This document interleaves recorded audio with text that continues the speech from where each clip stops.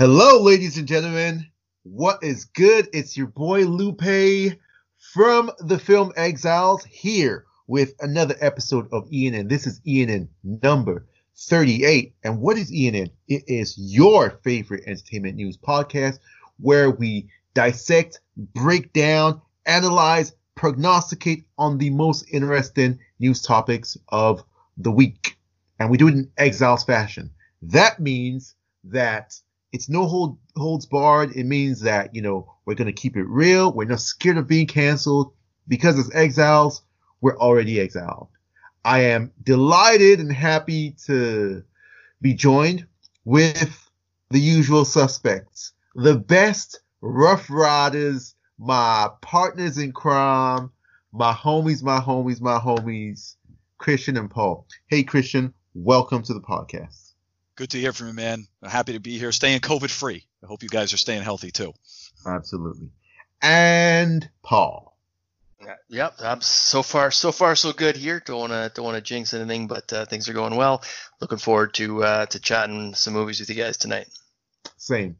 And before we begin, we'd just like to take a brief moment to share our condolences, our sympathies, just sending out, positive energy to the people in Beirut.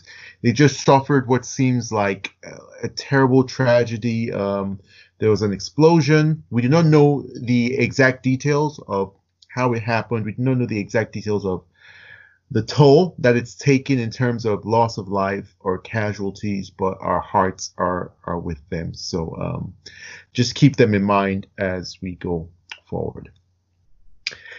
And Amen. Let's get to our topics for the day.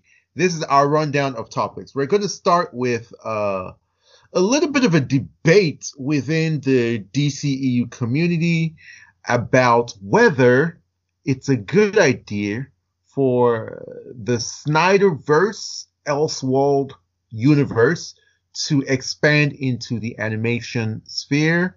And then there was a bit of a hilarity that ensued on social media when class clown Ryan Reynolds gave us a little bit of entertainment talking about, the Snyder Cut, whether he's going to be Green Lantern in it. We're going to talk about that.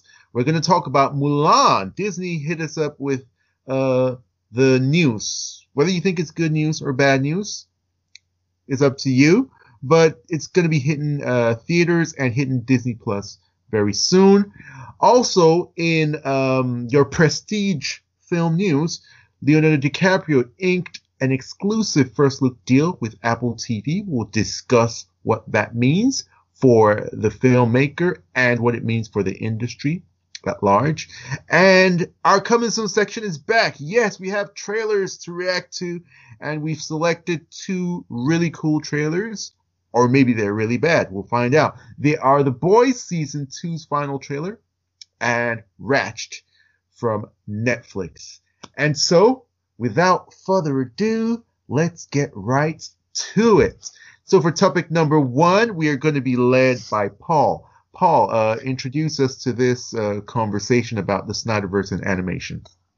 Yeah, will do, Lupe. So, as anyone who's part of the Snyder fandom would know, we had what is a regular occurrence in our fandom. Anytime we go a few days without news, there seems to be some drama, and this was another outpouring of drama surrounding something that probably should have been a fairly positive article, but on July 30th, Mark Hughes put out an article in Forbes entitled HBO Max Should Build a New Animated DCEU Snyderverse.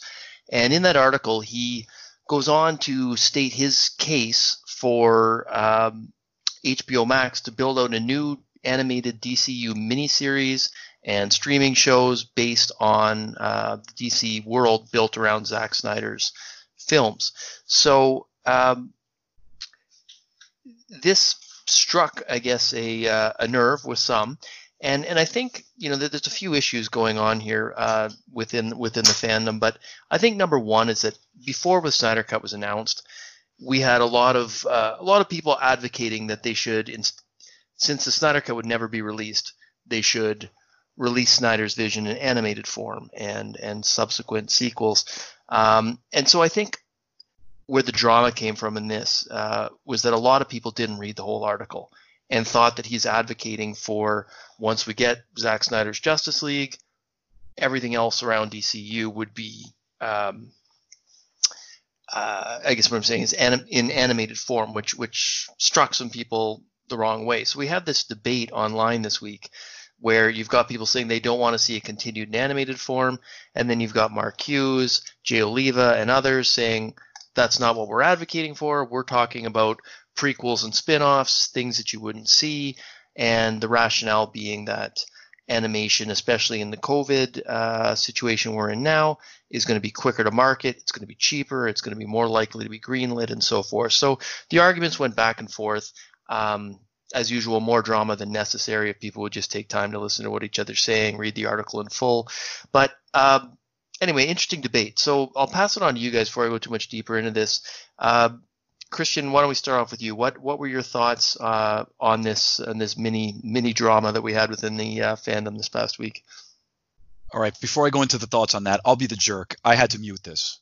I'm sorry, I had to. You guys drive me nuts. The Snyder Cut fandom drives me nuts. I get it on this one. I love you guys. I love you. I love you all. I do. I'm just going to say it. I love you all. I've made a lot of friends in this community. I made a lot of enemies too. I made a lot of people that have told me to F off and I'm a jerk and I'm just a Marvel sheep and all this other crap, not realizing that I've been reading DC Comics since I was a child 40 years ago. So I get it. So I understand sometimes I'm the enemy. I have said to you guys a million times on this podcast, you've heard me say it, you have accomplished great things, and I am going to reap every reward that you have fought for. So it's not fair, but it's true. I am reaping all the rewards. However, stop. This was stop. I couldn't take it. So the little bit that I did finally consume and then did a little bit of research before we had to go into this podcast was I'll start it by saying I love the DC animated universe. I think they are doing a very good job. They can hit areas that I don't believe the main movies can hit because they can expand into some deep dives into the comic lore that even a guy like Snyder would probably be like, I need to stay away from that because it's just a little insane. And they could do that.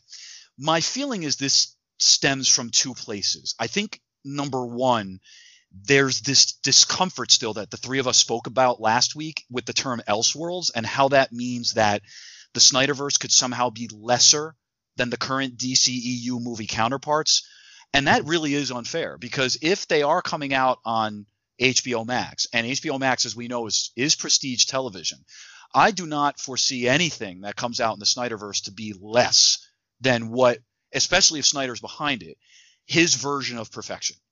I just don't see that happening. So I understand that there's this internal fight kind of happening. And so, well, if it's Elseworlds, then it's not the real canon. But we need to stop that because there's so many stories that can be told. So many stories.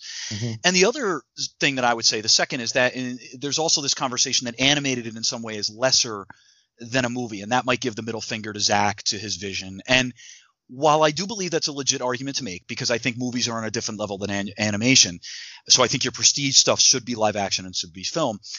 You know, we've seen it with anime. We've seen it with some of the stuff that both Marvel and DC have produced. We've seen it with Todd McFarlane and his Spawn series that was on HBO. You can make some truly incredible animation that's very adult. And when I mean adult, it's not just sex and violence. Lupe, you and I talked about this off the pod one day. We're talking about an elevated, not only the themes, but their dialogue. Things are just on another level. And if a guy like Snyder was a part of that, like Todd McFarlane, I believe he would throw his weight behind it. And you would have the opportunity to have this budding Elseworlds Infinite Earth universe that could exist both live action as well as animation. Again, like Paul said, it's not like the author, I think it was Mark, it's not like Mark threw his weight behind this necessarily, but he actually did make a couple legit arguments if you read through what he said. And at the end of the day, no one's saying that Snyder shouldn't have his universe on HBO Max either. And we still don't know what the hell's going to happen when all this ends. So that's my take on it. I still think if you're a DCU fan, and I should shut up because I'm taking too much time. I still think if you're a DCEU fan, this is definitely a have your cake and eat it too scenario. There's so much good shit outside of the CW. There's so much good shit. And I know it has its fans. I shouldn't say that. Coming out of DC, I really think that you have an opportunity to expand, because maybe they wouldn't make that live action. And wow, now you have the opportunity, as long as it doesn't replace it. That part of the argument I understand. So now I'll go to Lupe though for the rest. Okay. Yeah, no, I mean, I don't have any different take to add to it. I can just only reemphasize what you said, buttress it. Yeah, as long as Zack gets to make his movies, anything else is just a plus. And I grew up, like I always tell my awakening to cinema was the Matrix movies. And what the Wachowskis were able to do was build an entire storytelling universe, much in the way that Star Wars has been doing forever, right? So you got film, animation, video games, books, comic books. Good point. Toys. You have, so if Warner Brothers and HBO Max and DC are going to throw their weight behind the Snyderverse as this sort of pocket Elseworld that they can tell stories with across multiple platforms and different iterations, give me a Snyderverse Superman video game. Give me a Snyderverse comic book with Green Arrow, who we haven't, seen in the actual movies. Give me a Snyder, novelization of Black Canary or Dr. Fate in that same universe. It's just a plus. The only thing that kind of disappointed me with this conversation, and I'm with you, Christian, is the infighting and just the aggression. And what was quite disappointing was to see Jay Oliva involved. Now, I think I understand why he was involved, because I think it's something that he and Mark Hughes have probably discussed, because they're working on some projects together. They've gotten a little bit closer over the years, and they've probably thought, we need to pitch this idea. This is an amazing idea. The way to first do it is put the word out to the fandom, then get the fandom behind it. And once that groundswell, that demand is there, then you have firmer ground to stand on to make your proposal. Right. But once you start hearing naysayers within the fandom, then that's going to, that defeats your goal. So to him, it was quite personal. He probably, reading the article or knowing of the article, that wasn't the first time, that topic had been broached. There's probably an agenda behind that article. So he took it quite personal, and he actually kind of attacked and put on blast members of the fandom who didn't understand the concept and voiced their displeasure, although they were acting on incomplete information. And it fed into the infighting. And that's one thing about this fandom. This fandom, the DCEU fandom, was formed by fighters, basically. These are people who had to fight for what they love. That's how they came into the fandom. That's how they existed, because they were bullied so much from outside. There was no other way that they could exist. So I think a lot of people in the fandom are very used to fighting.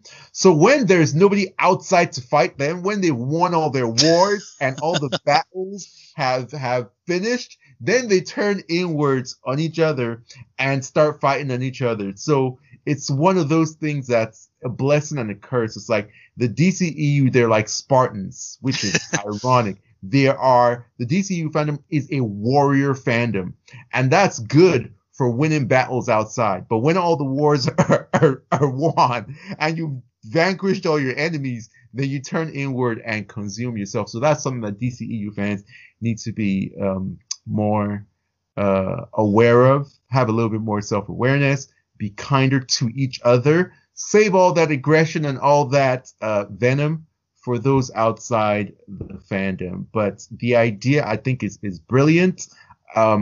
Christian covered it very well. If it's in Zack Snyder's universe, if his name is attached even adjacently, the quality is going to be good. Jay Oliva has been doing great work in animation for years. So if he's like the head of that little arm, I'm 100% with it. And I have nothing more to add. Like, I'm all for it. And Don't stop at animation. I want to see video games. I want to see novels. I want to see freaking playing cards and board games and hopscotch on the sidewalk and whatever. Give it to me. I'm all for it. I'm here for that. And I'll hand it over to Paul. Yeah, no, Lupe, you stole a lot of the words right out of my mouth there. I think they were trying to pitch this and build support to prove the case for it. And they didn't really handle. Actually, you know what? In fairness to Mark Hughes, he actually handled it fairly well. He's followed it up with a couple tweets when people started to push back. Like, you got a lot of like you say, like the no animation, no compromise, only live action, that kind of stuff. Like sort of knee jerk reactions from the fandom. Animation's not acceptable. That kind of stuff, right? Mark Hughes handled it pretty well. He qualified his comments, and in fairness, his original tweet actually said, I explain how and why HBO Max could continue the Snyderverse in animation in addition to any live action plans they have. And then he goes on to clarify further that, he says, attention, anyone reading my article and thinking I'm promoting animation instead of live action for Snyderverse content is misunderstanding. I suggest animation because A, I love animation, B, DC does it great, and C, COVID plus recession are causing studios to delay live action. So I'm saying whether you're going to make live action later or not, for now, there's no reason not to get started on animated projects that can be done now and would be great alongside possible live action as well. And he goes, plus I'd love to see what animated DC and Snyderverse looks like too. So he's clarified without attacking. Like you, Lupe, I was really disappointed by the aggression with which Jay Oliva went after some of the fans. And like you say, I think he had a personal investment in it. I think he probably took it personally that people were treating animation as though it was lesser, not good enough for Snyder. And again, if this is in the Snyderverse, Snyder's going to be on board. And when Snyder rebranded the Stone Quarry, he talked about animation. I mean, that's one of the pillars, I guess, of their new, of the new company name that they've put together. So he's interested in animation. He's worked with Jay Oliva. Mark Hughes has worked with Jay Oliva. So clearly Mark Hughes is not an impartial observer in this, right? He's partnered with Jay Oliva. I can't remember what series it is they're working on. Do you remember off the top of your head, Lupe? House of the Dead. Okay. Yeah, so they're based on some action figures, miniature sculptures. It's pretty compelling stuff. Okay, cool. So I mean, they've already got a working relationship. He's clearly, pushing for this not solely as an impartial observer. Jay Oliva is obviously invested. He wants to work. He likes the universe. But yeah, it left a bad taste in my mouth. When you start quote tweeting to shame people so that your followers will pile on.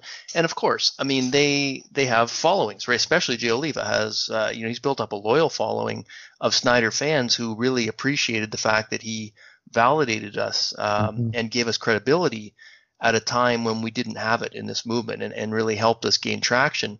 And of course, when he quote tweets someone to shame them, people pile on. And then other people that have large followings in our fandoms did the same thing, start quote tweeting people and calling them out. And what a mess. Like, it just leaves such a bad taste in your mouth. And at the end of the day, people are entitled to their opinion. If they don't like animation and don't want that for the universe and aren't going to support it, well, then you can say that, right? I mean, me personally, I think once you've sifted through all this and the explanation, I think ultimately what we're talking about is stories that probably wouldn't get told in live action. So this is more. This is something that you wouldn't get in live action, so you're getting something extra. And there are great examples where this has worked, right? You've got Clone Wars, which has been brought up. You've got the Animatrix, which has been brought up. Another one which I really like is Tron Uprising, which was the animated prequel to Tron Legacy, which helped to fill the gap in between Tron and Tron Legacy. And Tron Uprising was canceled after one season, which was a shame. Because I think that one was doing a really good job at filling in that prequel gap before Tron Legacy. So that's another example I'd hold up and say, well, this can be really cool. And like you said, Lupe, if Snyder's attached his name to it, it's not going to be low quality. Jay Oliva's got a good track record with the DC animated films. Now, that style of animation is also not necessarily my personal favorite style of animation. And I know some people suggested CGI, and Jay Oliva came back and sort of rebutted that and said, well, like a CG animated film, could be incredibly expensive, right? At one point he said, he said CG animated films take longer. Usual production cycle is anywhere from 2.5 to 5 years before it hits theaters. He said, my direct-to-video films have about an 18-month turnaround. That's why I was able to do so many films in a shorter amount of time. Of course, it wasn't CG quality. So I think that's where they're aiming for, at least in the pitch they're making. They're going for that from that standpoint. We're not going to get like this pristine CG animation. You're probably going to get something more like the direct-to-video quality, but maybe something a little more unique. And I get why there's a little bit of pushback to that, because part of what makes Snyder's universe so compelling is Snyder's personal visual flair, right? It's his style, it's his visual storytelling. So when you compromise on that, and that's maybe where this no compromise stuff comes from, there is a risk that it's going to lose some of the magic that his films have, right? And if that's the way you feel, I think you should be entitled to say that respectfully. And in some cases, I mean, people literally started off by saying, hey, I love your work and I respect you, but here's what I think. And then they still get put on blast, right? Which left a bad taste in my mouth. So anyway, I'm kind of rambling on here. The other thing I just want to say from that article is that Mark Hughes in that same article sort of made a point of calling out that he's heard nothing to substantiate the Ben Affleck returning rumors. Yeah.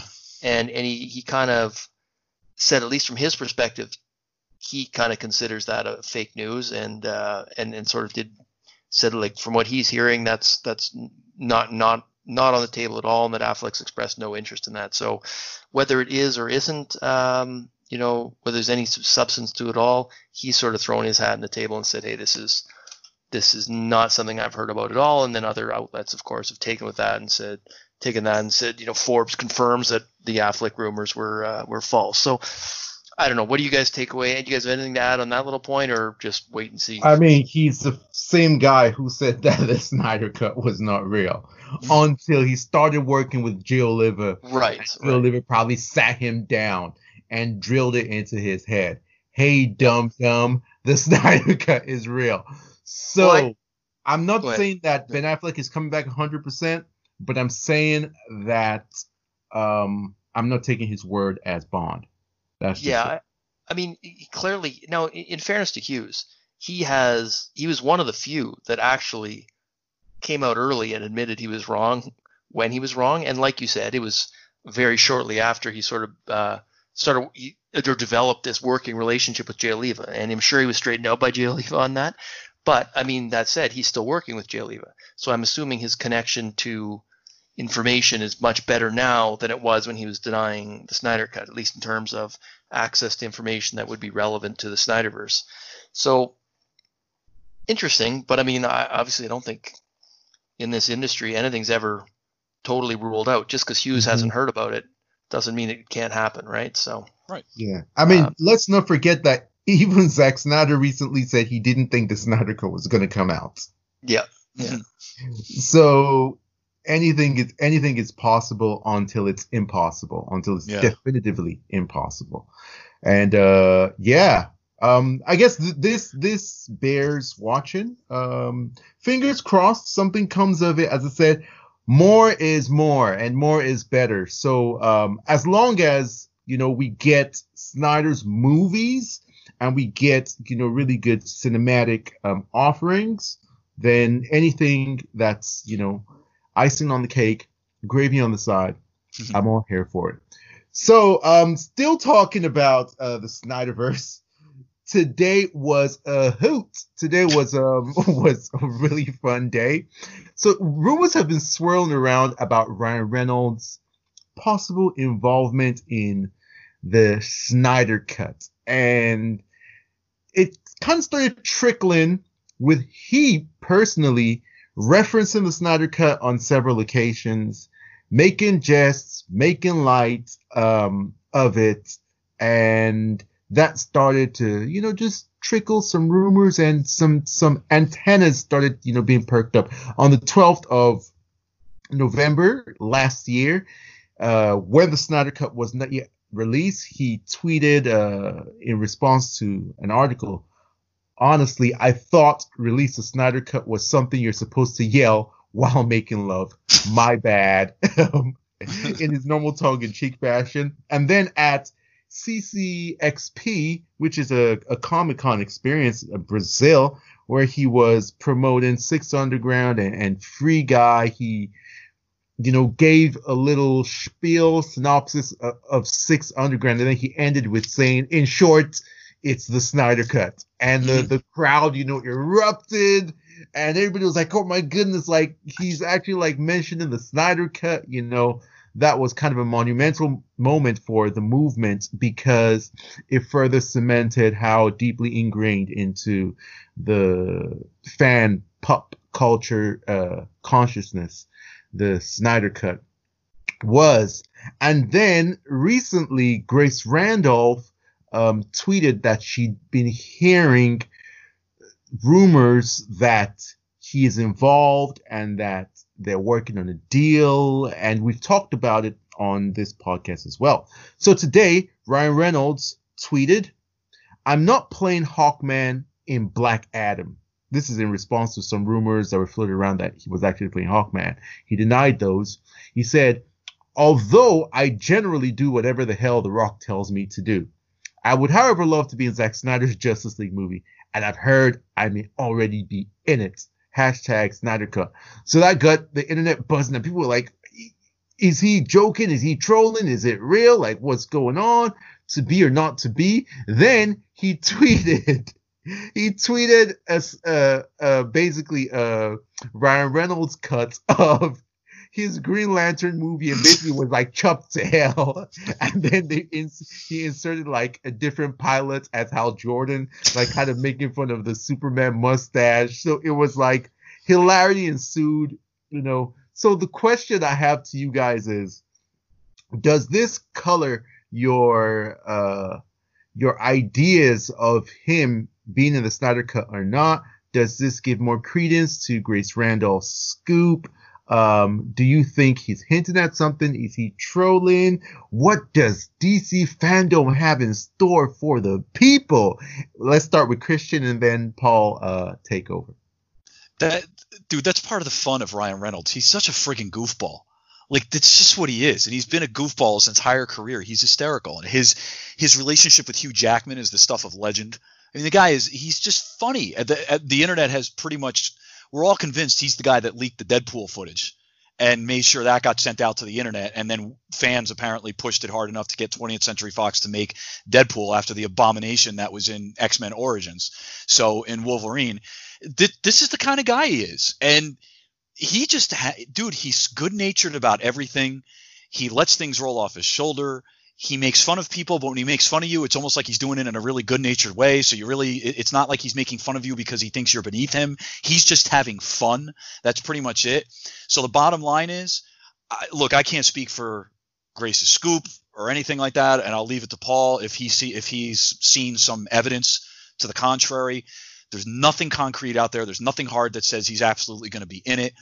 Is it a possibility? Sure, definitely a possibility, because anything is a possibility.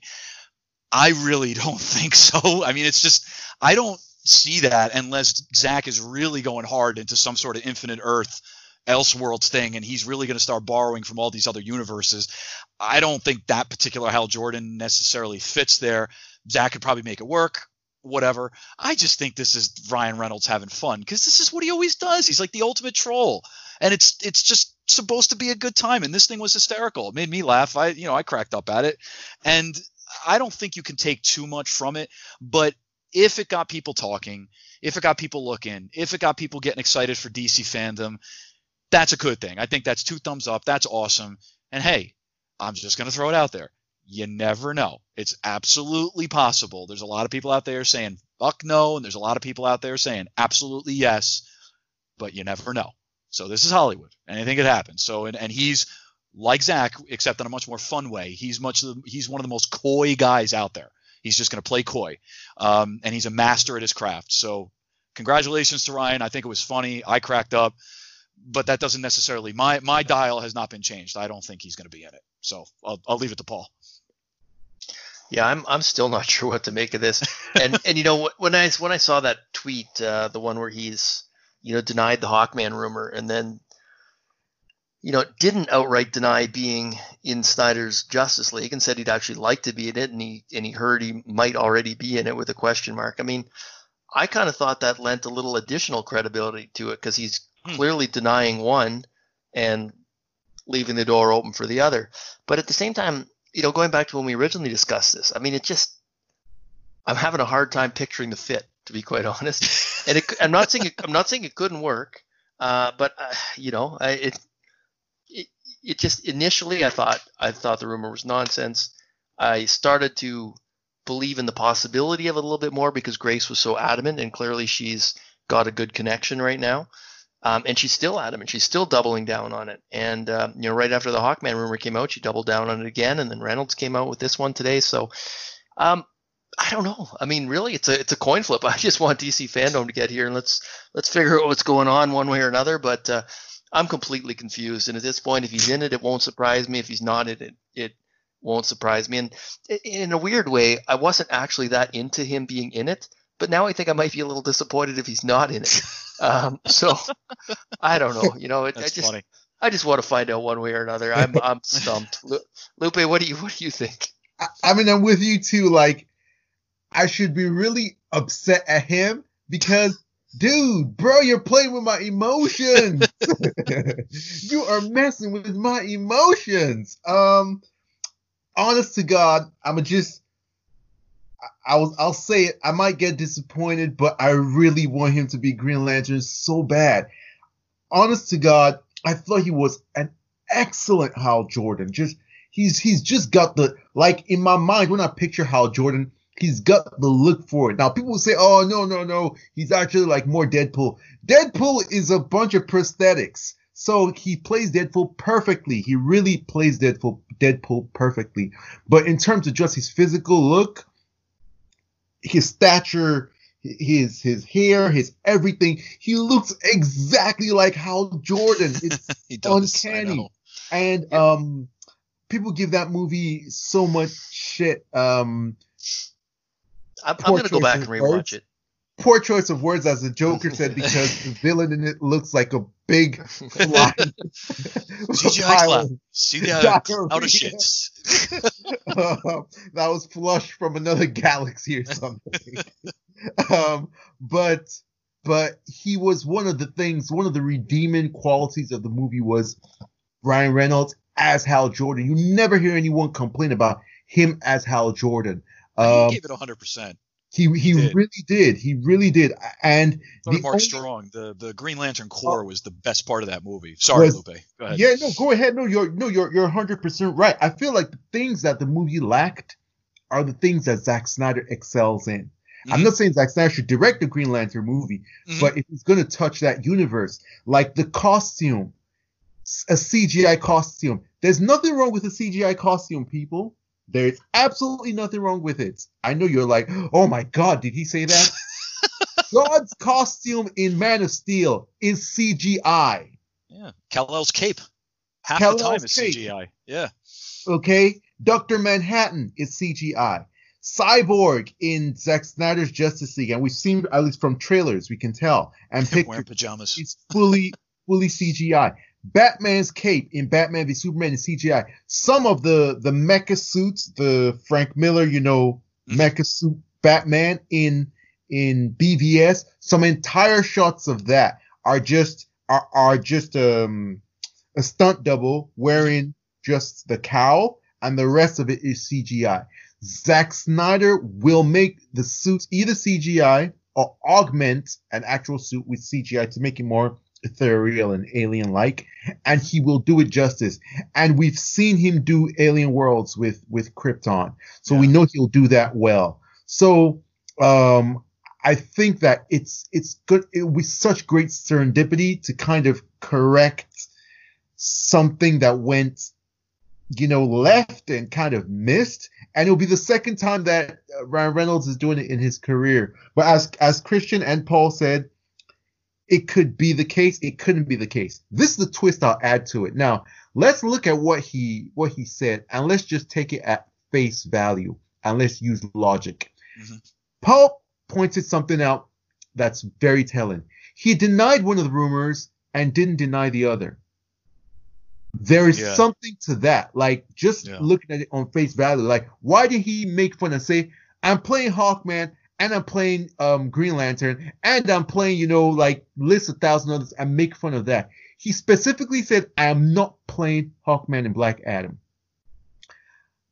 And then he apologized to The Rock to make it, clear that he's not throwing any shade. Mm-hmm. And then he said, however, I would love to be in Zack Snyder's Justice League. Maybe he wants to be in the movie, but there's something going on in negotiations. That's what I'm thinking. If you just use logic and look at what he's saying. And you know what? Oh, go ahead, Lupe. There's one thing I forgot to mention, so go ahead and I'll add it when you're done. And I'll just wrap up with this because I really want to hear your take on this, because it could be, as when we're discussing Ryan Reynolds in Justice League, the thing that I was scared about was Ryan Reynolds. That's an expensive motherfucker. Jesus Christ! Like, he has made it in Hollywood. His price tag ain't no joke. You're not getting Ryan Reynolds at a discount. Nope. Although on the flip side, he did cameo in that The Rock and Jason Statham movie, the Fast and Furious spinoff. Mm-hmm. So you can get him, in a cameo role. But I think if he's going to be in Justice League and in a subsequent movie, it's going to be a substantial role. The contract is going to be heavy. Then also you have Greg Berlanti's Green Lantern. So is there a conflict there that they're trying to work out?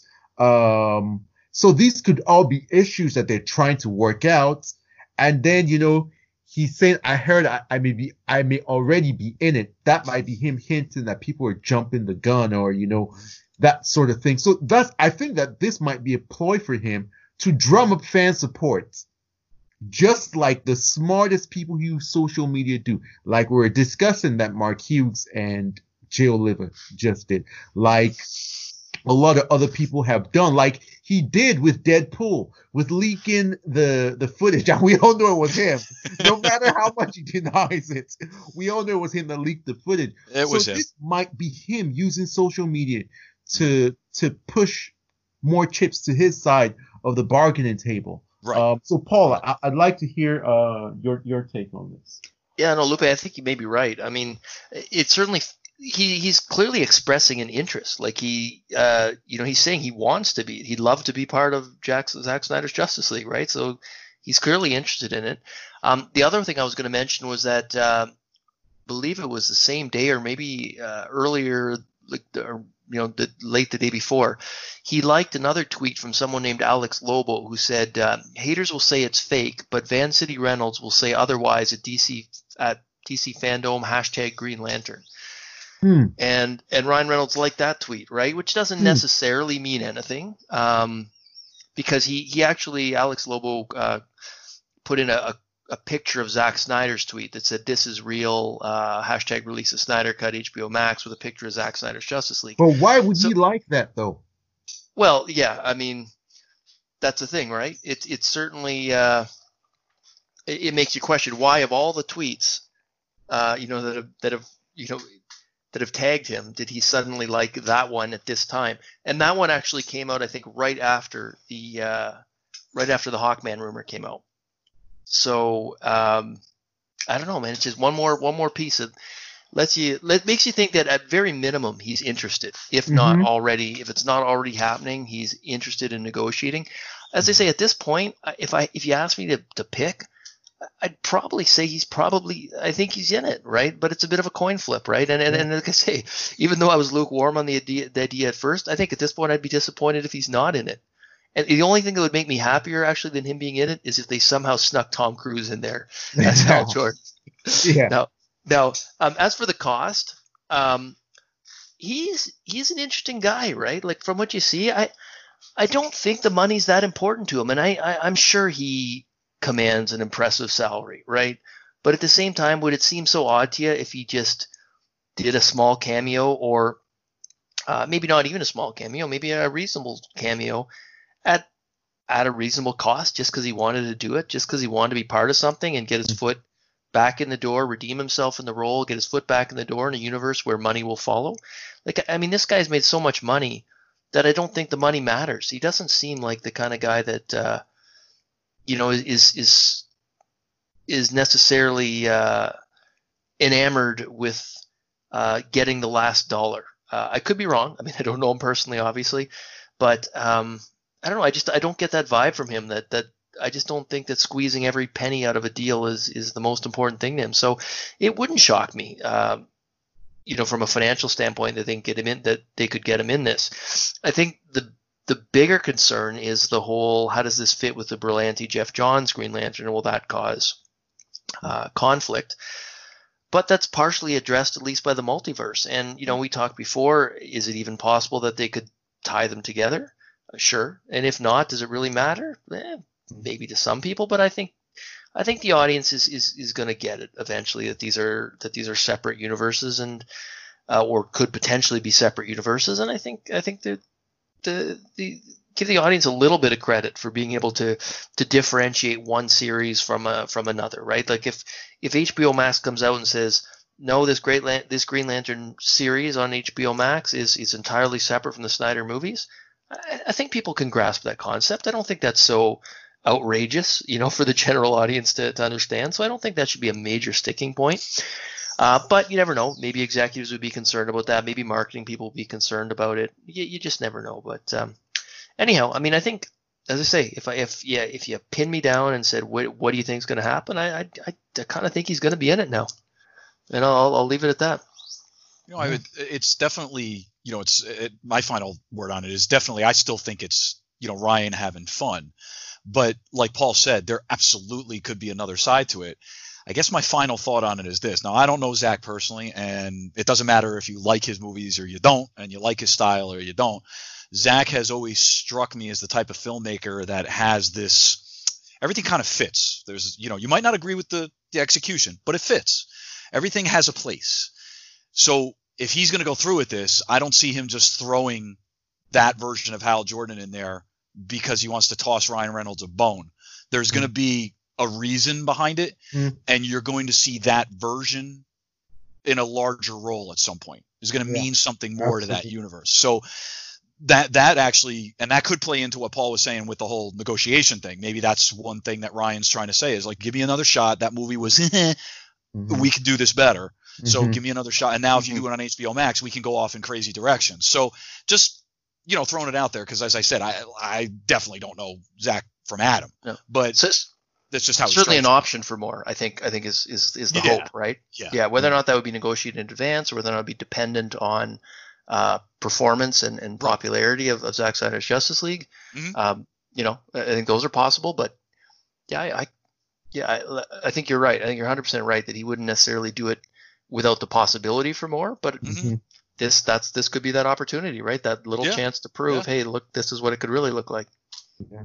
And also we have to remember that there is an issue going on with Deadpool at Disney that is not that they're keeping under wraps. You guys remember that Deadpool creator, I'm blanking on his name. It's the greatest Liefeld. Comic book artist. Yes, the greatest comic book. Feet. The greatest comic book artist in history.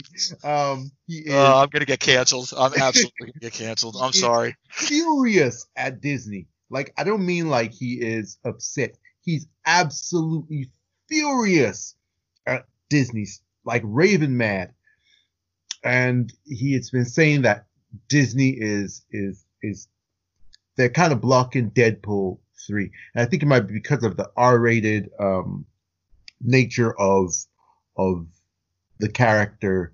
And a lot of people are saying, oh, but they're going to, be lax, or they'll open up a shingle that they can put it under. No, they actually just sold one of their movies because it doesn't. And one of the reasons was that it doesn't fit the Amy Adams movie. Actually, it's because it doesn't really fit with their family-friendly kind of company vibe. So that's another thing. Deadpool is in limbo, is in hiatus. So this could be another superhero, huge blockbuster tentpole franchise for him to, ground his career in as he goes and does other things on the side. So yeah, I mean, exciting stuff happening in streaming, and more power to HBO Max if they can pull this off. This is going to be a huge feather in their cap. They will continue to grow, and hopefully, they can, get on the level that Disney Plus has been enjoying. And talking about Disney Plus, Mulan, which was supposed to be a theatrical release, is going to be released on Disney Plus and theaters as well. There's a new release date. Christian, could you lead us on this discussion? What's up with Mulan?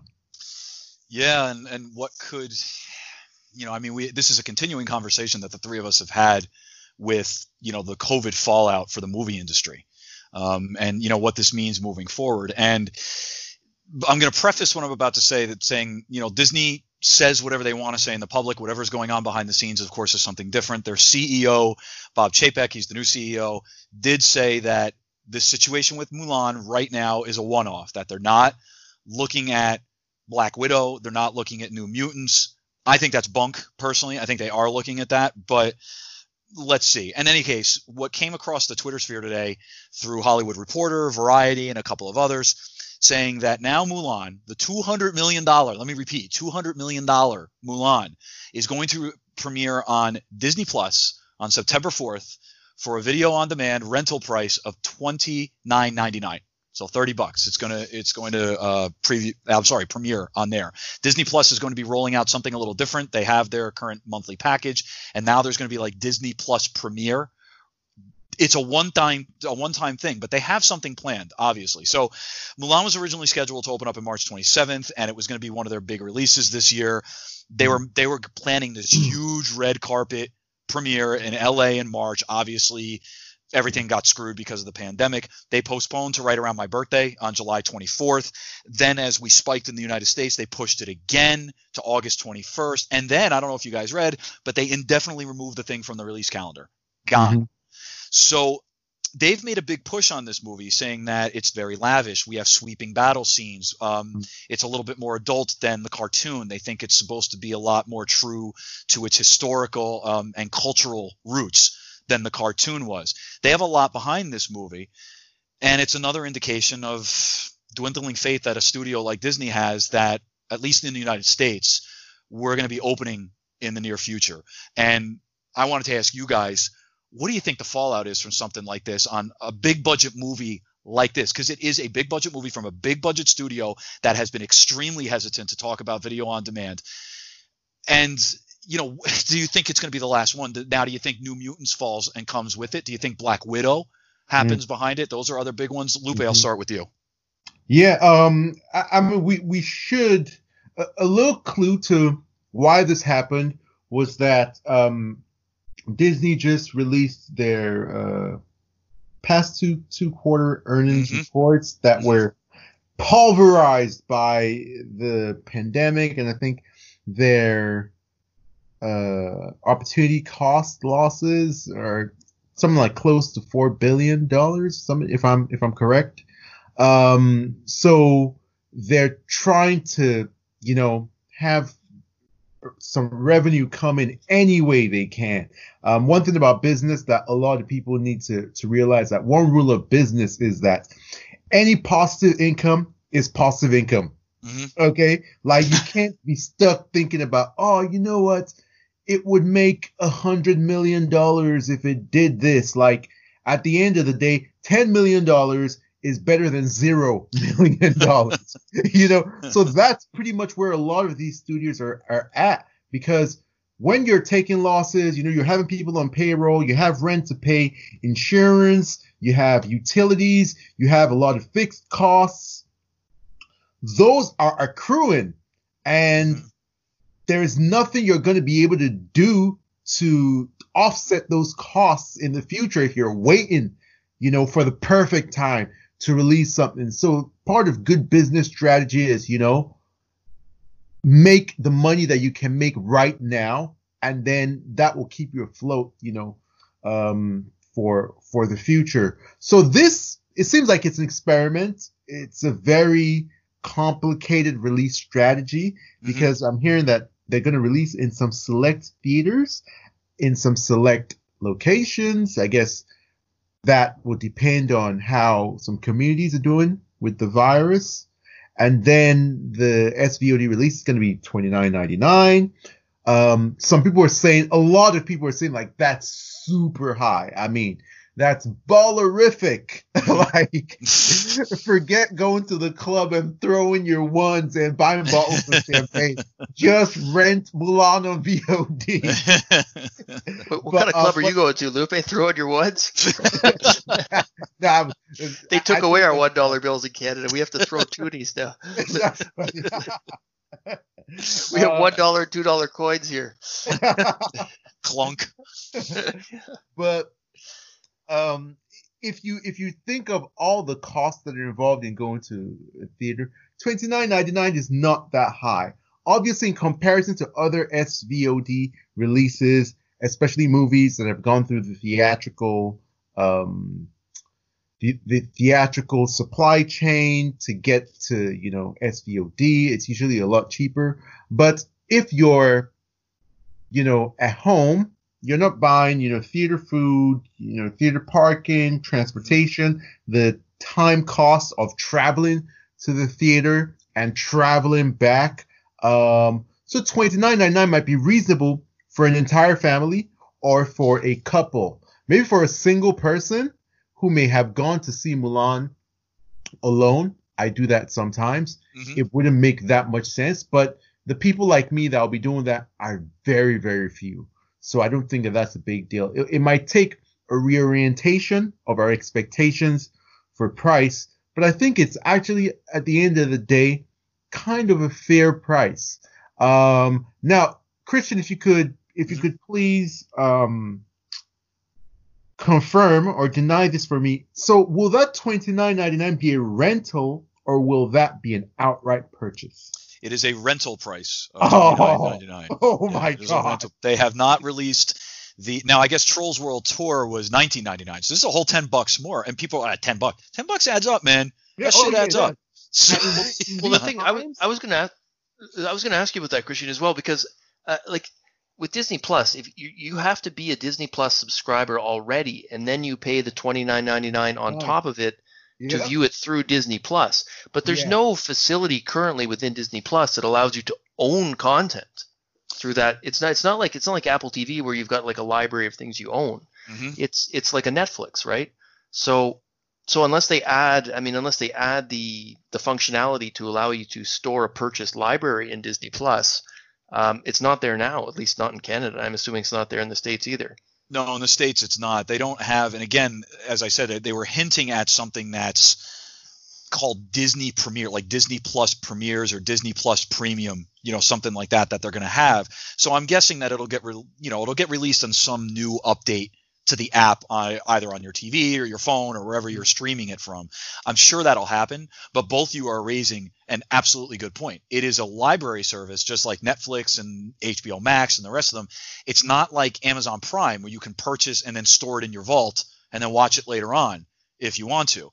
If they decide to get rid of something, they lose a license, whatever it is, it's gone.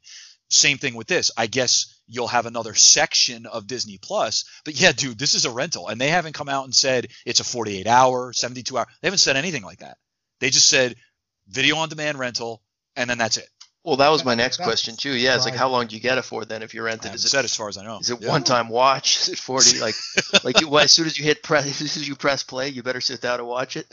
I'm sure they'll give you some kind of window, right? But yeah, it's not like it's going to link up to your Movies Anywhere account and then spread out to your other services, right? It's, at least that's not the impression I'm getting. So It doesn't seem like it. And you guys, by the way, brought up other good points too. You were talking about the different theaters. In one of the articles that I read, and we don't have to go too deep into this, but how, of course, they wanted it to be a big player theatrically. But if you look at China, where COVID has, whether we trust their numbers or not, I don't personally, but they have definitely done a better job than the United States in taking out the virus. They announced on July 15th that a movie theater in low-risk regions could reopen by July 20th, but there's restrictions on 30% maximum capacity, half the number of screenings per day, only 2-hour max runtime. How can a studio make any money off a blockbuster like that?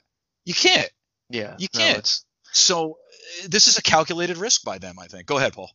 Yeah, no, I'll just add on. I mean, you guys have covered it pretty thoroughly, but yeah, I mean, when you look at what Chapek's saying, I think they're prepared to eat a loss, and they're just not sure how much of a loss, because he says that it gives them a chance to recapture some of their original investment. And he said that they want to learn from it and see the actual number of transactions. So I think they're willing to eat a little bit of a loss on this. They want to see how viable this model is. And, they're going to learn from it. And then based on how this performs, they'll probably make adjustments to their service. Or if it's super successful, they'll maybe be more prone to release future titles through the same method. But theatrically, to your point, if you've got reduced capacity, you've got fewer showings, you've got a marketing cost associated with putting it in theaters that's probably more than what you'd have just releasing it on Disney Plus.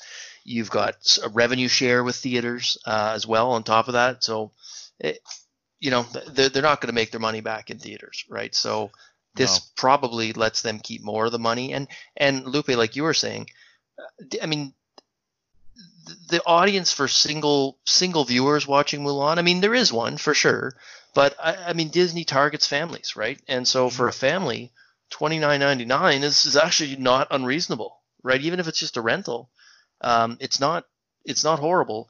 And Disney fans are hardcore for Disney, right? Like Disney fans will spend money on Disney. Like Disney fans will spend $80 on collector Mickey ears, right? Like it's $30 is nothing for hardcore Disney fans. Go ahead. No, and if you have a family of 3 or 4, I mean, even my wife and I, if we went to go see a movie of $13 each or whatever, $14 each, you're approaching $30 very easily. Although it's a different experience in the theater, we've talked about that previously. I prefer the theater experience. I'll end my comments, and you guys can take it from here. On hidden in Disney's bad earnings call over the last week was a 5% rise in their stocks, which is weird. Their stocks actually went up a little bit.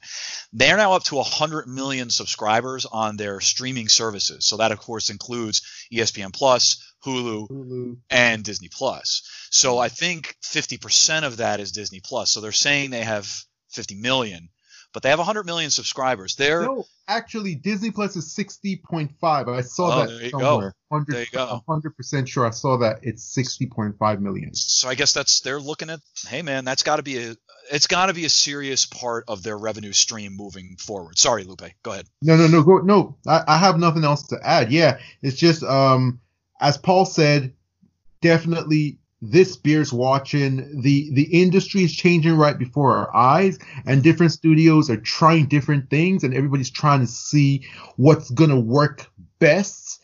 And after we come out of this turbulent time, there's going to be a new normal. There's going to be a new structure to the industry, and that's what we're going to have going forward. It was inevitable, but I think this incident really forced all the participants to come to the table and to come to a new normal.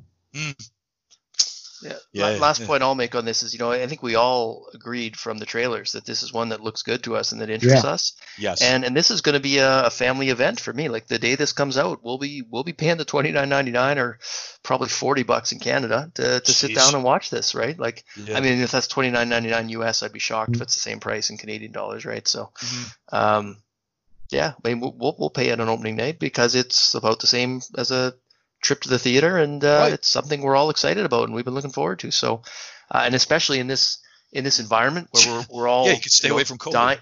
You can stay away from COVID, and we're all dying for new content, right? Like everyone's thirsting for new content, right? So, I can't wait to give them my money for this the day it comes out. Yeah, and we're looking forward to getting a review from you. Mulan is definitely one that we're all looking forward to. So Yeah. I guess I'll wait for your review, and that might inspire me to drop $29.99. All right, I'll let you know.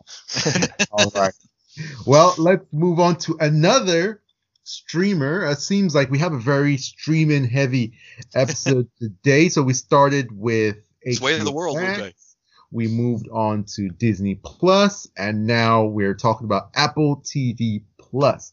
And they inked Leonardo DiCaprio and his production shingle, Appian Way, to a first look deal, an exclusive first look deal. And what that means is that whatever projects they come up with, whatever projects they want to make, Apple TV will get first dibs. And apart from just having first dibs, they will finance pre-production. So they will sponsor, doing, if it has any like VFX mock-ups to do, or concept art, or concept designs, or they want to do test shooting for any scenes, or test some actors or actresses, or just make up some costumes to see what it would look like. The studio would put all their financial weight behind that. Appian Way is quite a prolific production company. The credits include The Revenant, The Wolf of Wall Street, The Aviator, Shutter Island, The Ides of March, many documentaries, and many other smaller films.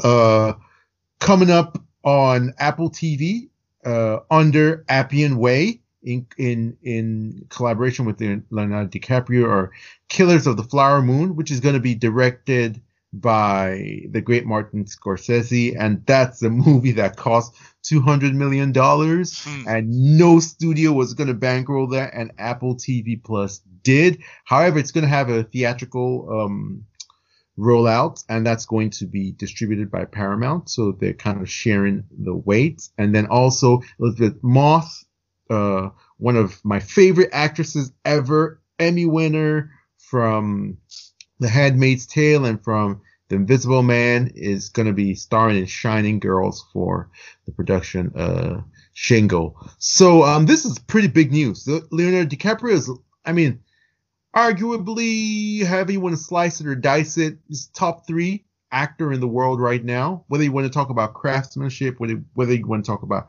prestige, box office, not really, because it doesn't really do blockbusters, but when he does them, they make money, and he makes, for the level of films he makes big money. He's a movie star. And usually we see these deals signed to studios, like your Warner Brothers, it's your Foxes, your Universals, your Paramounts. But the streamers, they're really leveling up, and they're really changing the game, and they're throwing massive amounts of money and making big promises and fulfilling those promises, and they're bringing these massive stars to their platforms. And I would never have thought I'd see the day that Leonardo DiCaprio would be signing a first look deal with what is essentially a TV studio. So guys, how does this, news, how does it meet you? What's your instant reaction to it? And what do you think it means for Leonardo DiCaprio, for Apple TV, for streamers, for the industry, whatever comes to mind? Let's hear it. Let's start with Christian. Leonardo DiCaprio is definitely a heavy. I think he's a heavy. And I was never, when I was younger, with Basketball Diaries, What's Eating Gilbert Grape, a whole bunch of other movies he was in, it was kind of like, he's, Leo. But in recent years, this guy can flat out act. Oh, yeah. He's flat out act. He's just and he seems like, at this point, Lupe and I talked about a couple of things before Paul jumped on the pod. And one of the things that we talked about was that the guy doesn't necessarily need to be in blockbusters at this point in his career right now. And he can recognize, and his company, a good story. He can recognize an artist that needs that story to be told. And this is the production company that can do it. And it's a sign of the times. Shit's not happening in a theatrical format. It's going to streaming. And it's just telling us where things are going right now, where eyeballs are going, where people are looking to spend their money. Now, my wife and I don't currently subscribe to Apple TV ourselves. The only show that we currently have started watching on Apple TV through somebody else's account was the one with Jennifer Aniston, the morning show. And going again, something else that Lupe and I talked about off the pod, it looks, feels, plays like, has the acting ability behind it like a prestige, what we would expect from an HBO level TV show. It's cinematic in a lot of ways. You guys have started, I know Lupe watched Greyhound. I think, Paul, you said you're almost done with it. If not, you've already watched it. I have yet to watch it. I guess that's a Sony picture. It doesn't matter. It's being distributed by Apple. That looks amazing. And the biggest thing for me, when you're trying to differentiate yourself, now you're looking at HBO Max. They're starting to carve out their niche. At least we hope they are starting to carve out their niche. And we talked a little bit about how Disney Plus had The Mandalorian. Whether you like the show or not, it definitely looks like a prestige television show. It's up there. It looks like Winter Soldier is also going to look like a very good TV show, whether you like the story or not. It just looks good. These streaming services need that. And I think they need to differentiate themselves in a way so it's more than just your run-of-the-mill Netflix show. Netflix has some – because Netflix, the powerhouse, that's the one we always go back to. We always say it's Netflix. But the problem with Netflix, we talked about it last week, is it's becoming quantity over quality with them. They just crank this crap out constantly, and some of it is good. But some of it's just like it's digital, and it just seems like a bad, Saturday night TV movie that you watch in the middle of the night because you can't sleep, And the stuff that now has been coming out of Apple doesn't seem that way. It all seems like prestige TV. And now you got a company like this. I mean, you're talking about something that, like, they're going to make a name for themselves this way, and they're going to be giving us good stories. The future looks more and more like it's streaming. I don't, as a lover of cinema, as a lover of movies, I'll stop here. I don't want to see that experience end. And we're in a weird spot because I personally am afraid of COVID. I don't want to get it. I don't want to give it to my family. I don't want to give it to my wife who's had issues, things like that. Absolutely not. Maybe we all have to get it. I don't know. The point is, until that happens, I'll probably be staying, get a vaccine or whatever. I'll probably be staying away from theaters, places where people congregate indoors with poor ventilation. That's going to push me to potentially take a look at new content coming from another place. Streaming is that place. And now you're talking about something that could potentially get close to cinematic quality. I'll stop there. It's a really interesting turn, guys. And this is one of those production companies that can really make it work. Yeah, Paul, what do you think? Yeah, I mean, I am an Apple TV Plus subscriber, and I've loved the content that I've watched so far. Really high quality stuff. This seems like it's in keeping with that. I mean, when you attach Leonardo DiCaprio to your brand, I mean, it plays right into that whole premium quality image that they're trying to produce. I mean, they recently signed a first look deal with Ridley Scott's Scott Free Productions as well. So they've got. I forgot about that, dude. Yeah, they also signed one with Idris Elba.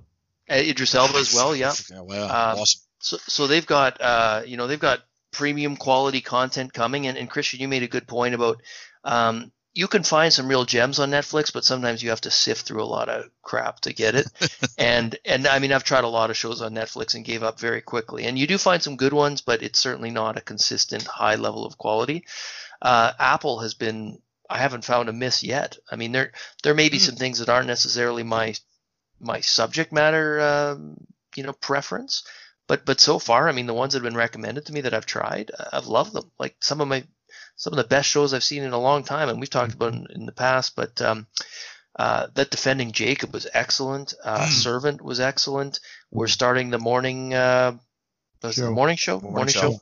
Yeah, and there's a couple others I've got bookmarked to come back to afterwards as well. So high quality and attaching Leonardo DiCaprio's production company just plays into that, and I'm looking forward to see what they come up with for Apple Plus. So yeah, I'll leave it there. But it's it's, as a subscriber, it's got my thumbs up, and looking forward to seeing what they bring us. Yeah, I'll just wrap it up by saying, I mean, I completely agree with you guys. Apple TV Plus, I got to give him a huge thumbs up.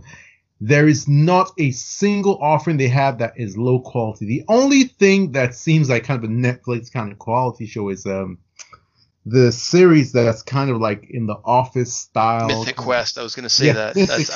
I haven't watched it yet, but it looked kind of Netflix quality. Maybe who knows? Maybe it's great. Have you watched it, Lupe? Yes, I have watched it. So is it Netflix quality then? It is Netflix quality, but I think it's on purpose because it's supposed to be a kind of documentary, kind of like handheld camera kind of style. So it can't be too polished. It can't be like the morning show, right?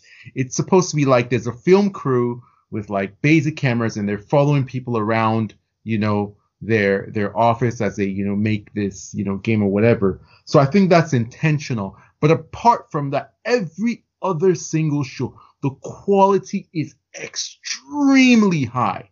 The production value, the costuming, the editing, sound design, the musical score. Like Apple obviously is the second, I think is the most profitable company in the entire world. And so they have deep pockets and it shows. The only reason why Netflix is ahead of the rest of the place is because they have the advantage of the first mover. They've basically become like the Coca-Cola of the industry. They got there first. Everybody has them in their homes. So once they keep on feeding people, crumbs and good stuff, once in a while, they'll maintain their market position. But in terms of a hit rate, Apple TV is better. I'm really hoping that HBO Max gets their shit together and we begin to see, really good event content on their site. We don't yet have a really good idea of what their signature is. When you can look at something and say, okay, that's from, HBO Max, or that's from Hulu, or that's from, Apple Plus TV. As a matter of fact, on Thursday, An American Pickle is coming out, and I'm going to be watching that. Yeah. I'm looking forward to watching that. And we're going to watch that too. Putting out a review for that. So that will be a first indication of what their originals can look like. But yeah, this is just, it's fascinating, as I said. Leonardo DiCaprio, one of the biggest movie stars in the world, signing to Apple TV, a streaming platform. The world is changing right before our eyes. But I think it's better for us. I just hope that the theatrical experience doesn't die out. I feel like we may be. That's my biggest fear. Yeah, we may be going the way of the drive-in theater, right? Mm-hmm. In terms of they'll still be available, but it's no longer going to be that real cultural touchstone, that cultural essential in our lives, that force of habit. Oh, we're going to the movies. I think that in the future, I don't think that's going to be a thing. I think it's going to be a treat, a niche kind of thing.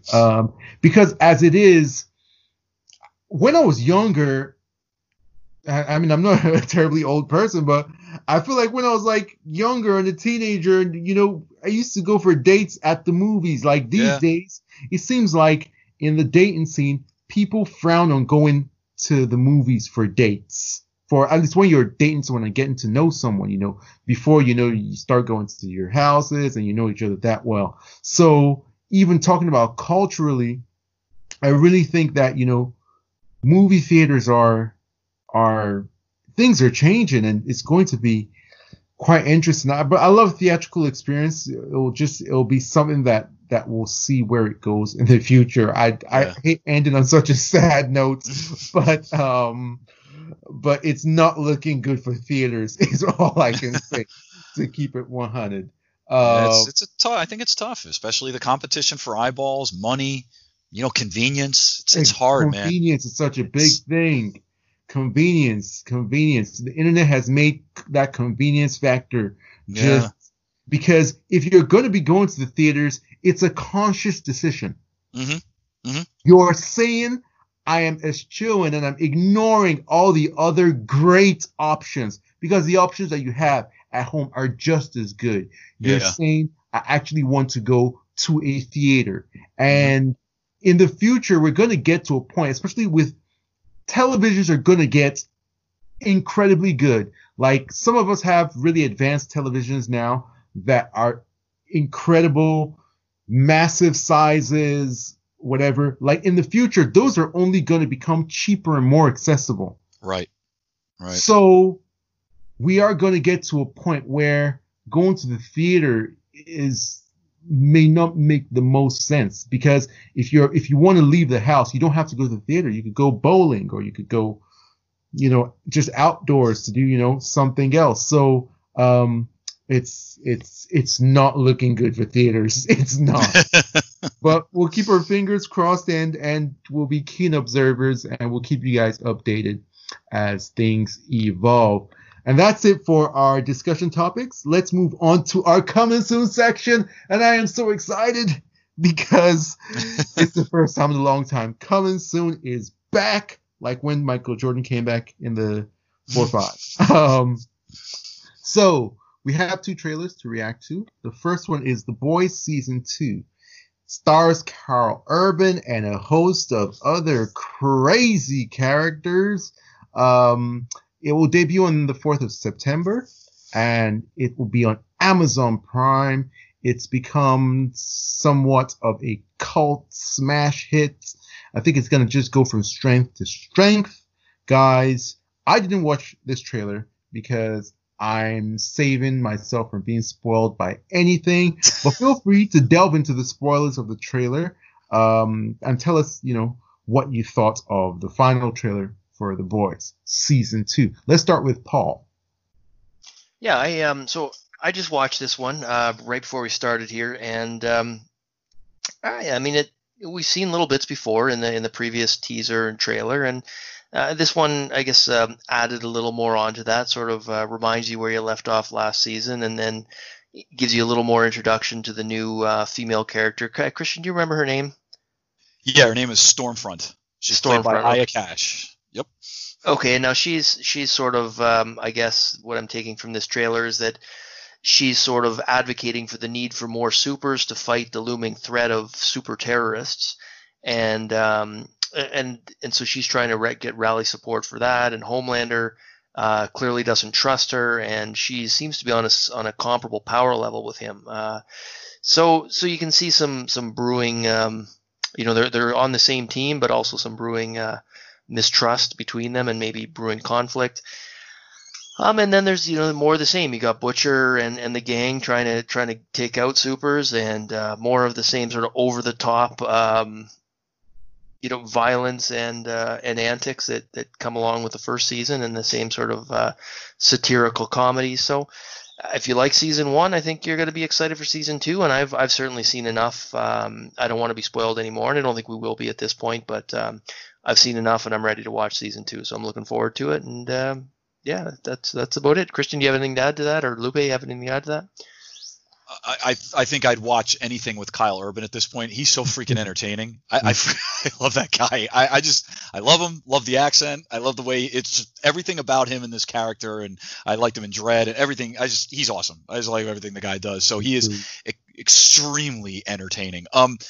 No, I think there's not really a lot for me to add here, Paul. I think you nailed it. And we talked about it, I believe, in the second trailer. Now this, to Lupe's fear, this doesn't go crazy with the spoilers. There's a little bit more about Stormfront, so I guess that could be a spoiler. But if you saw where the story was going, that's not a true one. The only thing that's big is that she seems like she can go toe-to-toe with Homelander, and she's got her own agenda. And obviously she is very willing to kill in order to get that agenda. I think my takeaway from this trailer was, look, I was already sold on season 2 like you were, man. So, I'm watching this no matter what. If you liked season 1, you have watched all 3 of these trailers and said, this is giving me more of what I want. I'm sold. When is this thing starting? I need it to start streaming tomorrow. Let's go. And if you haven't liked it, I think you're like, what is with people? Like, why are they into this show? I don't understand it. So it gave you more of what you wanted if you were ready for it, and it gave you more to hate if you already disliked it. Mm-hmm. So I guess that's the nature of The Boys and what it is. So I'm with Paul, by the way. Bring it on. This was highly entertaining. The trailer made me laugh. It made me go, ugh. There were a couple brutally disgusting moments in it. But that's part of the show. That's part of the show. Without going too deep in some of the politics behind it, we got to see a little bit of Voight and everything, but they didn't go too deep. I'm sure they'll go deeper when the show comes out. But hey, man, highly entertaining. If you like it, you like it. If you hate it, you hate it. Have you actually heard anyone say they hate The Boys? I mean, I've heard a few people say they don't think it's as great as everyone else does, but I've never. Have. Yeah, really? I definitely have. Yeah. And when they Wow. hate it, I've not heard that. Like, I haven't even seen it on my timeline. I mean, if anything, I see it held up as, by Snyder haters as a better way of doing that type of material, which I don't think is a fair criticism at all. But I've not seen anyone actually tear it apart. Like I've seen the comparison to Homelander to Snyder's Superman, which is complete nonsense. But that's dumb. But yeah, I've seen very little negativity towards The Boys. I must just be looking at a different subset of the Twitterverse than you guys are then. Don't get me wrong. I see more people liking it than disliking it. I'm not going to sit here and tell you that 80% of my timeline hates the thing, but no, there's hate out there, and occasionally somebody brings up, I think, a very viable, a good reason for disliking it. But I see this as a polarizing show, and this show could go either way when you start watching it. If you have certain sensibilities, I think you're going to say, nope, that this shit ain't for me. So, but if you open your mind to it and you're into the satire that it's going for, the commentary on fascism, all the other stuff, and the way, we worship celebrities and all that, it's saying so. I think if you open your mind to that, you will enjoy the show. And then, of course, in there you get crazy violence, sex, and cursing. So it's, yeah, it's I actually really enjoy the comedy in it, and I know you guys give me a hard time for not liking comedy and anything, but I love it. That's my kind of comedy. I think it's great. So I'm. I don't know. I've not seen much in the way of negativity, but yeah, I guess I could see how it could rub some people the wrong way if you're expecting a family show, but. Other than that, I mean, you know what you're getting. I mean, it shouldn't be a surprise what you're getting when you watch that show. So, agree. Okay, well, looking forward to that one. It's going to be episodic. Last season was dropped all at once in bingeable fashion, but this time I think they're going to drop the first either 3 or 4, and then it's going to be week by week. I'm going to wait until it's all over, and then I'm going to binge the whole thing. And we might have a review for you guys. We will see how it goes. On to our next trailer. Our next trailer comes from Netflix, and it's called Ratched. And this is about Nurse Ratched from the One Flew Over the Cuckoo's Nest movie. It's a prequel of sorts, an origin story of sorts, an expansion of the mythology. And it stars Sarah Paulson, who I credit as one of the great ladies in Hollywood with what I call creepy white woman energy. She's fantastic in these kind of like creepy thriller roles. She has a look for it, an aura, and it debuts on September 18th. We got a full trailer for it. Guys, what was your reaction to this original series? It's going to be from Netflix. Let's start with Christian. Piggybacking on what you said, you see Sarah Paulson, I immediately think American Horror Story. And the show, or at least the trailer, I shouldn't say the show, the trailer had American Horror Story vibes all over the place. It looks disturbing. It looks like it's taking a bit of a deep dive into why Nurse Ratched became who she was. If you guys have ever seen One Flew Over the Cuckoo's Nest, she is an iconic, I don't know if you can call her villain, but she's definitely an iconic tyrant in that role. And she rules the insane asylum with an iron fist. And she has ultimate control over the good and the bad, the punishment and the rewards and the medication and everything. And she's played very well by Louise Fletcher. She's creepy, truly creepy. And a lot of things happen. There's no reason to go into One Flew Over the Cuckoo's Nest, but I think it's important for people to watch that movie before they go into this show, although I'm sure the show can exist on its own. And I felt watching this brief trailer, a lot of flashes of that character and the movie. And I think they did a really good job. They talked about in the movie how her experience in World War II started to turn her into what she was. And there's a brief flash in the trailer about what happened to her in the war and taking care of Marines and all that kind of stuff. And something happened where she lost touch with humanity. There's a lot here that works. I'm going to end on one sour note, so I apologize for how I'm ending it. For all that good, I'm wondering why I hate to use the term why it's needed, but I liked Nurse Ratched for what she was. I don't know if I need an origin story for her. I'm not sure. Now, the team behind it could be the one to pull it off, definitely. And this actress absolutely could be one to pull it off. So I'm interested in this. I don't know if this is a immediate watch for me when it drops. And I think my wife's going to be into it too, because she's a social worker and she's all into, this like a lot of the psychiatric thrillers and things like that. She loves that stuff. But I'm wondering if, like, why do I want to watch this? I like Nurse Ratched was interesting to me because of what she was in One Flew Over the Cuckoo's Nest. So I'm wondering why I need this connection. Maybe I'll see another trailer soon that will show me why. That being said, take that negative thing. I know I ended it on a negative. Take that aside. It does look very well made. We just talked about how Netflix can toss a lot of shit out there and it just looks like it's not well made. This looks very well made. It's in that American Horror Story, method, which I do appreciate. I do like that show. And she's a phenomenal actress. It's got a good filmmaking crew behind it. Let's see what they can do. Definitely was an interesting trailer. Mm-hmm, mm-hmm. Paul, what's your reaction to it? Yeah, so I'm almost embarrassed to admit I was totally wrong about what One Flew Over the Cuckoo's Nest was. I've not seen it. I thought it was like some classic from like the 30s or 40s. I had no idea that this is a relatively modern film. Like it came out a few months before I was born, and then in the 70s. So with Jack Nicholson, I didn't even know that. So thanks to you guys, I now know what One Flew Over the Cuckoo's Nest is. But put that aside. Just looking at this trailer, I would watch this. I've liked several of the seasons of American Horror Story. Not every season as much as the others, but I've enjoyed it overall. Especially some, the very first season was the best. But I've liked Sarah Paulson in that series. I like the look of this from the trailer. I like the subject matter. Even if I didn't know anything about One Flew Over the Cuckoo's Nest, and I've never heard of this Nurse Ratched character, like literally never heard of her, but I would still watch this. It's the kind of thing I could watch with my wife. This is the kind of thing that, the kind of subject matter where we can usually find common ground and at least both find some enjoyment from the programming. So I'm looking forward to this. I'll watch this, and if I like it, I'll watch One Flew Over the Cuckoo's Nest. And maybe I, probably won't. If it's coming out September 18th, I probably won't watch it first, but it's possible. So yeah, coming from I guess the perspective of someone who has no clue what this is a prequel to, I'm looking forward to it. I think it looks good. Ooh. Where do you stand on this one, Lupe? Mixed bag for me.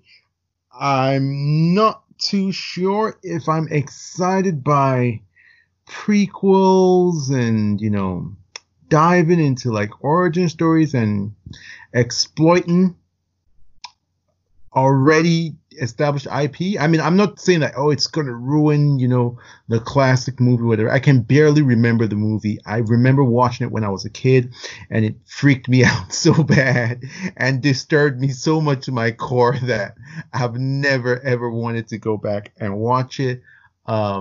I will watch this one out of curiosity. Obviously, Sarah Paulson, world-class actress. I got a lot of respect for her, and I respect her taste as well, and her sensibilities. However, I got to keep on banging this drum. Now, the production value looks good. The costumes, the set design, locations, camera angles, what they were doing with like editing. I love the old-timey kind of music that they played. It looks like it's going to be well made. However, it still does not look prestige. And that's because it's obviously shot on digital camera. There's this like glossy cheapness to it that still exists. You know what I'm saying? And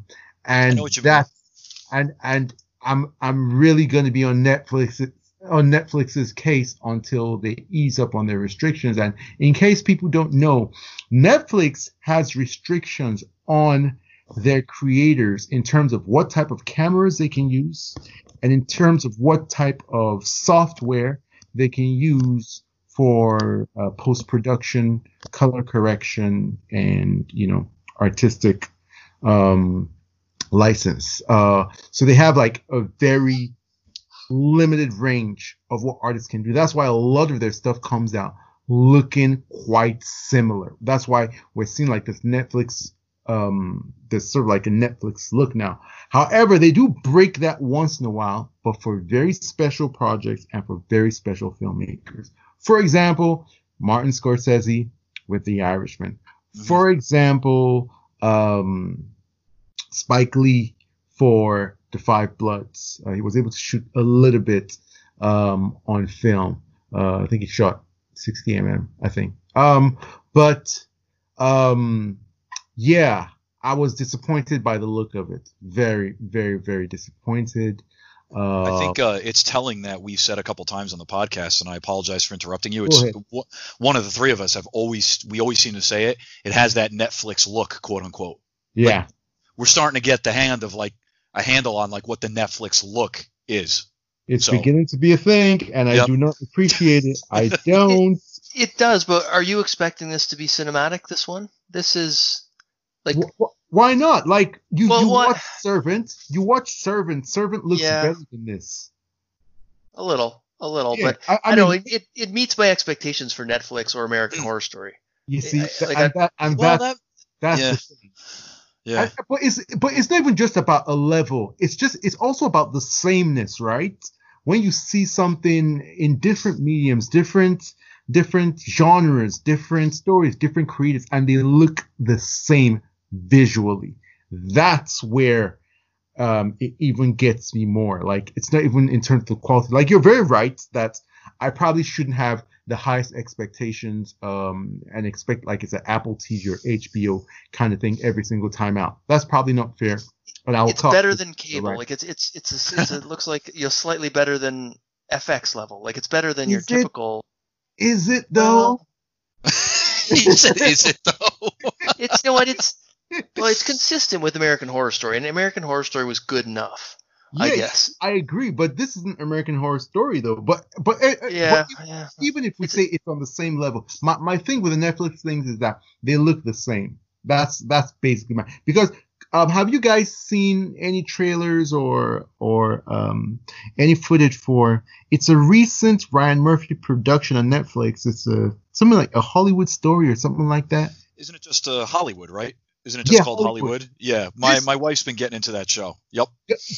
Doesn't this look exactly like it's ripped from that series? Very much like the series. Exactly. Very much. So that's my issue. It's about things looking the exact same.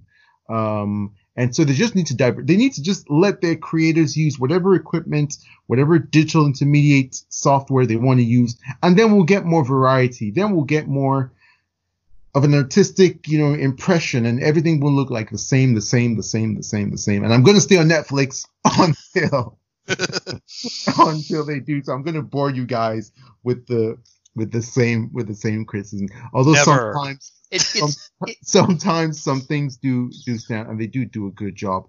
Lupe, I think to that point, I mean, you were right on the money with that analysis on The Old Guard. I thought that had that Netflix look, but I was expecting that one to look like a theatrical movie.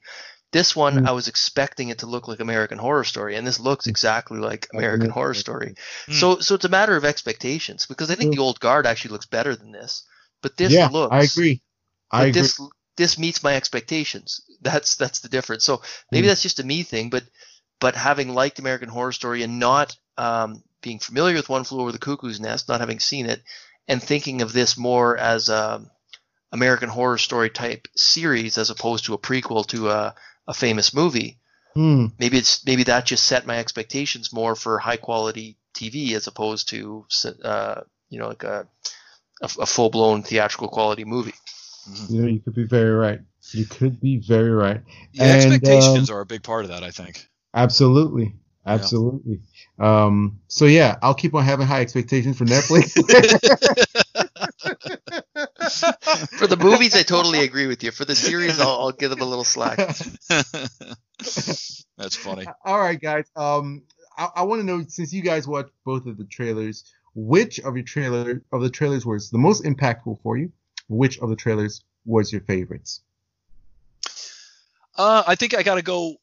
Favorite trailer is The Boys, hands down. I mean, it was just the most entertaining. It's what I'm looking forward to. I've wanted to see season 2 for a while, so definitely my favorite. It's hard to say if it's also the most impactful, because it didn't, like the other trailer actually gave me some emotion. Some of that emotion was negative, you know. So I have to probably say that Ratchet was probably the one that was more impactful, because I came away with a little bit of a negative taste in my mouth. I'm annoyed at myself, but it's true. Yeah. All right. Paul? Yeah, The Boys, by far my favorite. I mean, just because I really loved season 1, and this gave me a little more of a look at season 2, and reminded me why I'm excited about seeing season 2. Ratchet I knew nothing about. I'd literally never heard of it before today. I guess it's impactful in the sense that I'm now aware of it, and it's probably something I'll at least check out. Whereas, you know, The Boys season 2 didn't really move the needle for me. I was already pretty excited about it, and but yeah, I mean, neither one of these like blew me away like some trailers have. But yeah, if I had to pick a favorite, it's The Boys. If you say, you know, which one did this one, I guess in the sense that it brought awareness and lukewarm enthusiasm, Ratchet gets the Impact Award. All right. Yeah, and you guys know my reaction to Ratchet. Not highly impressed. Mixed bag. We'll see. I'll put it on the to watch list. If I hear it's fantastic and crazy and you got to watch it, I will. If not, then I'll see it when I see it. That's what it is. Okay, so that's it. It's a wrap. Studio, you know, clap the slate. It's a wrap for our episode of ENN. That was ENN number 38 in the books. Wow, we've come such a long way. Guys, if you reach this part of the podcast, thank you for listening. It was our pleasure to discuss film and converse with you. We'd like you guys to talk back to us. We'd like to hear what your opinion on these topics are. Where do you lie in the debate of animation, interwoven into the Snyderverse universe? Tell us what you think about Ryan Reynolds as Green Lantern. Is he trolling, or is there something more to it? And would you like him as Green Lantern? And tell us what you think about Mulan on Disney Plus, about Leonardo DiCaprio on Apple TV Plus, and these trailers that we've discussed. Talk to us. We talk back. And with that, Christian, would you like to say goodbye to the people and give them your social media contact so they can harass and bully and cancel and attack you? Yes, sir. I had a great time tonight, guys. Thank you. I really did. It was a really good time talking all this stuff. I have a useless stat for you tonight. You were right. Apple is the number 2 most profitable company in the world. Number 1 is Saudi Aramco. So there you go. What? Useless stat for you. What is that? That's the Saudi Arabia oil company. So that's my useless stat for you for the evening. Anyway, anybody out there wants to cancel me, hit me up on Twitter and Instagram at the same place, at chart6363. Nice. And Christian and Paul, the other Christian. Other Christian, yes. I went an entire episode without calling you Christian. Woo. Did you really though? Almost. Did you though? All right. As always, guys, enjoyed talking to you. Anyone that wants to reach me, you can find me on Twitter at _Paul_P. Nice. And I have been yours truly, Lupe. You can find me on Twitter at LiveLoveLupe. You can find me on the various social media app at LiveLoveLupe as well. Thank you very much for conversing with us and listening to the film Exiles. Stay safe. Our hearts go out to everyone in Lebanon who's been affected by the tragedy. God bless. And until next time, stay exiled.